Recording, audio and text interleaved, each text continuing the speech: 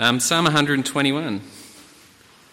If you need a Bible, there's some out the back. I'm not sure if Daniel's put the words up on the screen, but he hasn't. So there's plenty of Bibles out the back if you need one. Psalm 121. I'll lift up my eyes to the hills. Where does my help come from?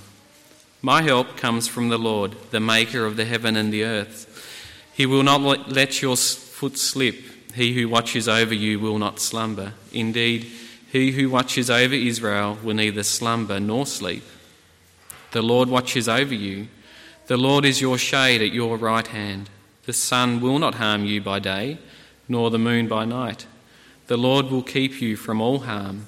He will watch over your life. The Lord will watch over your coming and going, both now and forevermore.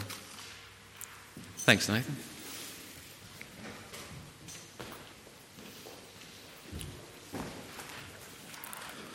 Please keep that passage open in front of you.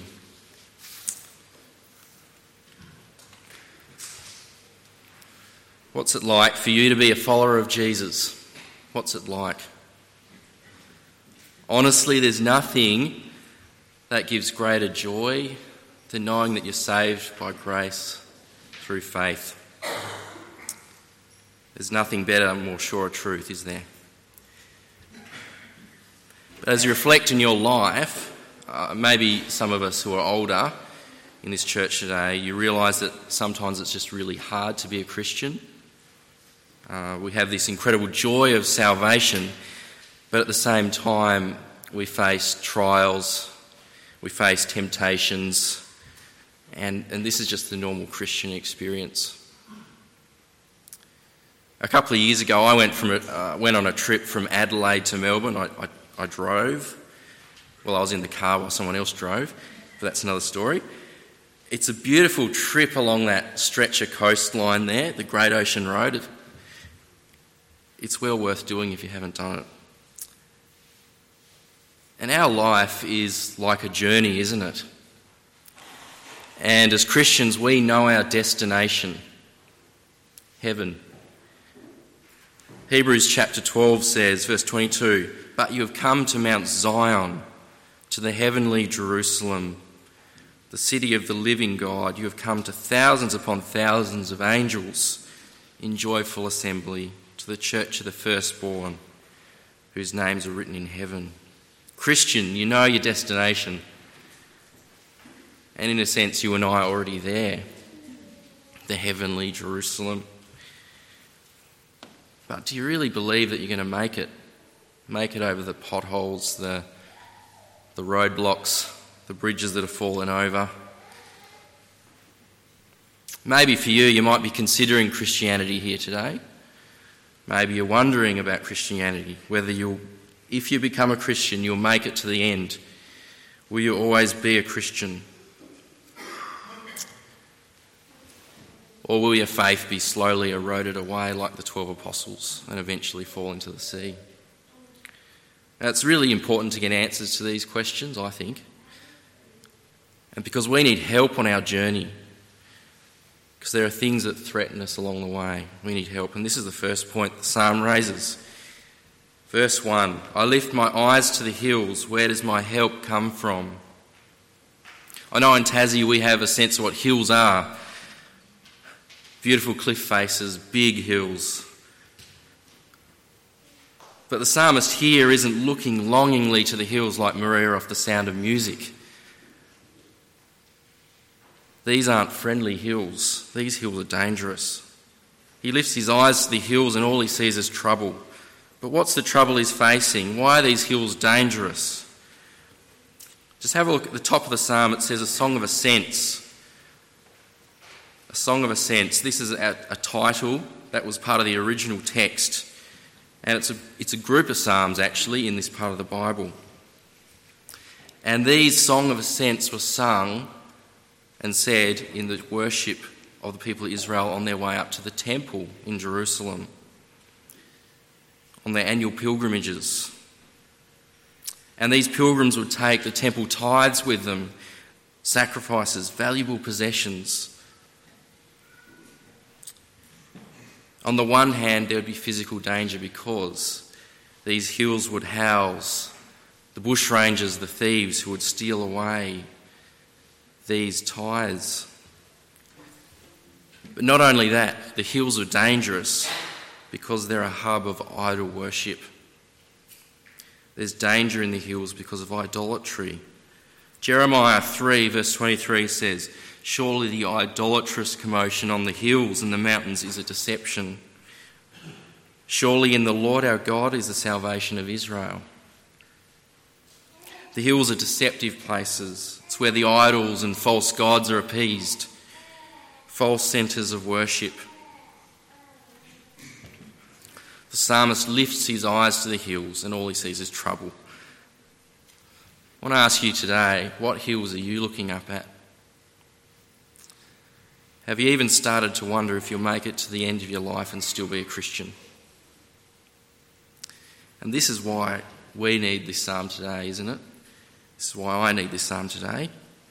The psalmist asks the question, where does my help come from? Our help comes from the Lord. Our help comes from the Lord. Not anywhere else, but from the Lord. For the psalmist, as he is journeying onto Jerusalem, he remembers that God made the hills. The Lord is the creator, the maker. And this is the second point. God made the hills. He is the maker. Have a look at verse 2. My help comes from the Lord, the maker of heaven and earth.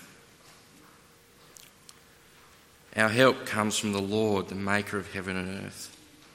The Lord, who is in relationship with his people, with you and I. It's our helper. How do we know he's able to help us? Because in verse 2, he made everything. He's the maker of heaven and earth. I was watching a documentary on TV the other day about the Rift Valley in Africa. There are these monkeys that climb down this cliff face into a volcano of all places to escape jaguars. It's an incredible place. And do you know what? God made it. Have you ever been away from the city of Launceston at night and looked up at the stars, the vivid array before you? God made it. One of the projects I've got going at the moment is making a dining table. It's not going to be a very good dining table, but I'm making it anyway. But do you know what? Even if I can make a beautiful piece of furniture, I don't create something in the way that God does. Remember in the book of Genesis, the beginning of the Bible, God made this universe. And how did he do it? He spoke. And it was. Before God spoke, there was nothing. After he spoke, there was everything. God made this universe. Talking about the Lord Jesus, Colossians chapter 1, 16 to 17 says, "For by him all things were created, in heaven and on earth, visible and invisible, whether thrones or dominions or rulers or authorities. All things were created through him and for him. He is before all things, and in him all things hold together." You know what? When we look at Jesus, we see the Creator. For by him all things were created. All things were created through him and for him. He holds everything together. He looks after you and I today and every day. So where do you look to for your help? Do you look to the maker of heaven and earth? The point being, we need to remember that God is bigger. God is better. Now might be a good time to consider where you're looking for your help. If you're looking in the world, in philosophies, in people, then you're looking into the creation rather than the one who made it all. But can you really settle for that? Can you settle for the creation rather than the Creator? When you are looking up at those hills in your life, the danger, the troubles, the trials, do you not think that God is able to help you? Do you not think that the one who spoke and the world existed is able to help you? I think we're sometimes guilty of having a small view of God, aren't we? Oh, no, I am. We have a helper, the maker of heaven and earth. So we go into the middle part of the psalm now. We see that God is the watcher. He watches over you. Have you ever been swooped at by a plover or a magpie? It's just the parents of the baby birds are looking out for the young. Or maybe you felt like God is more of a distant parent rather than a close one. Let these next verses reassure you. God watches over you. He is close. I'm going to read from verse 3 to 5. He will not let your foot slip. He who watches over you will not slumber. Indeed, he who watches over Israel will neither slumber nor sleep. The Lord watches over you. The Lord is your shade at your right hand. The sun will not harm you by day, nor the moon by night. Christian, in your journey, God won't let you fall off the path. In verse 3, he tells us our foot won't slip. Even though the path might be icy, our foot won't slip. Even when there are things in life that seem to threaten your faith, God won't let your foot slip. This might be a slight sidetrack, but an important one. In the New Testament book of 2 Corinthians, the Apostle Paul calls what he has a thorn in his flesh. He has this situational person that's really troubling him, a messenger of Satan that was causing him a lot of trouble. Listen to what Paul says in 2 Corinthians 12. That is why, for Christ's sake, I delight in weakness, in insults, in hardships, in persecutions, in difficulties. For when I am weak, then I am strong. How can Paul say that? How can he say when he's weak, he's strong? It's a paradox, isn't it? But remember what our psalm says. Your Father won't let your foot slip. He looks after you. Paul, the Apostle Paul, delights in his weakness because it gives glory to God, shows the power of God in his life.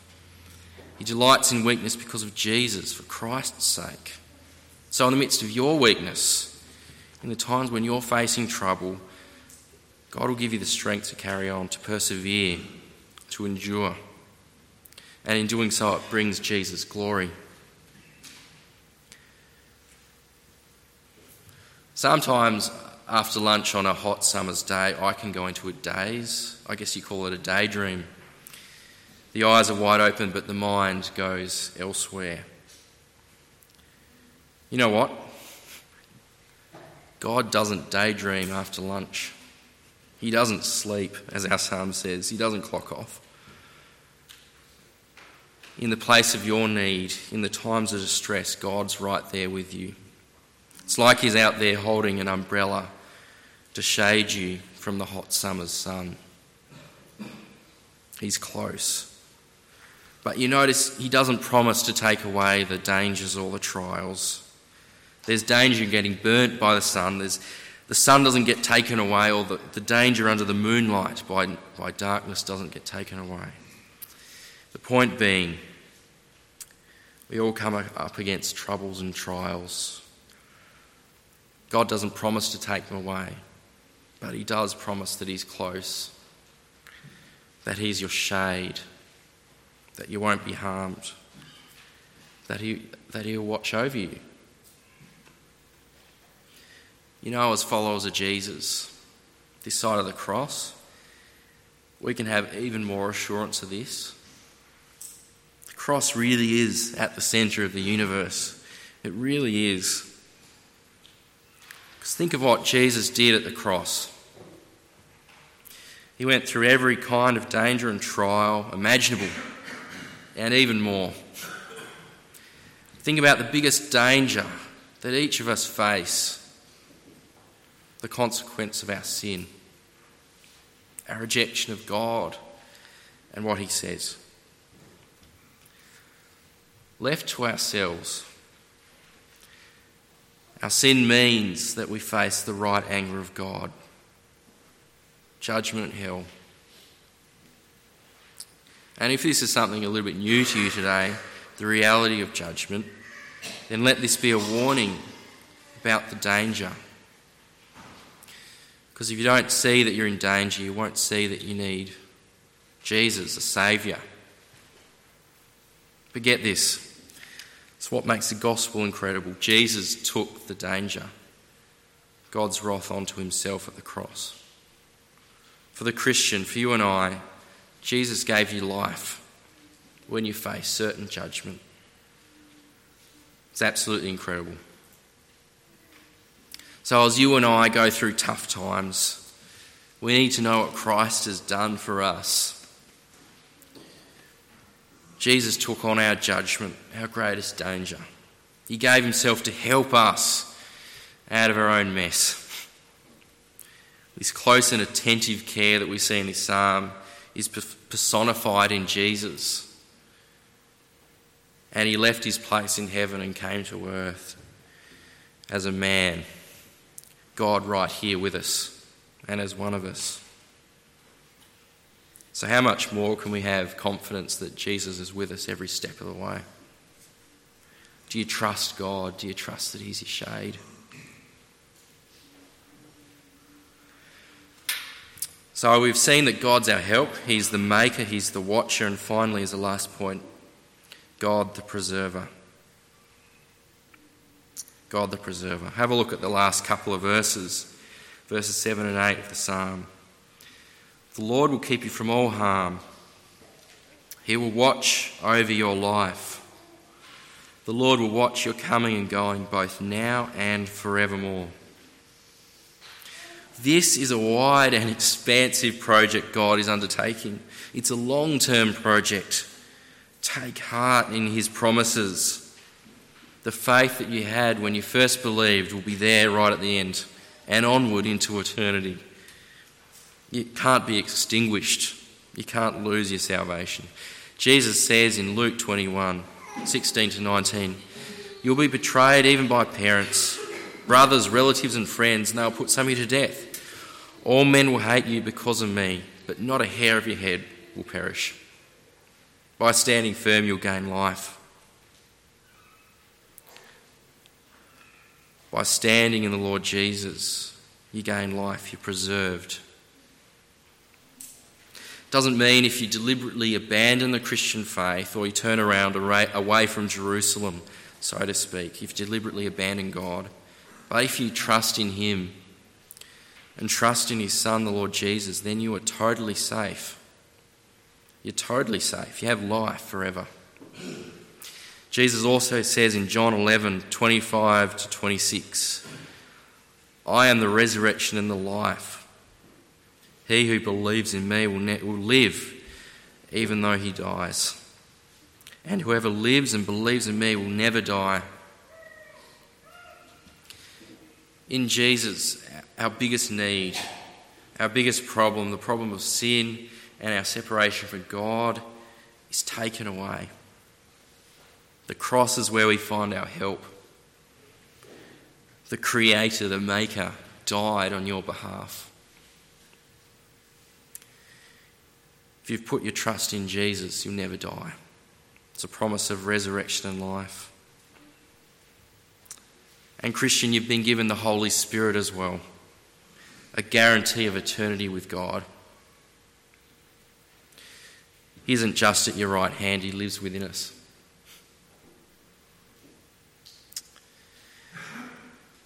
You will get to your destination. God will get you there. He preserves you now. He preserves you forever. It's the best kind of insurance policy, isn't it? It's totally comprehensive. It covers all of life, now and forever. It's a great promise. So maybe you are worried about whether you'll make it to the end of your life and still be a Christian. Let this psalm be a comfort to you. Let it reassure you. Verse 7 and 8 again. The Lord will keep you from all harm. He'll watch over your life. The Lord will watch over your coming and going, both now and forevermore. The promise of eternal life right here in the middle of the Bible. and it's for all those who trust in his Son, the Lord Jesus. We have a great help, one who has saved us from our darkest danger. We have a God who is bigger, a God who is the maker of the universe, a God who is close, the watcher of our steps, a God who preserves our life now and forever. Let's always look to him as our help. Let's pray.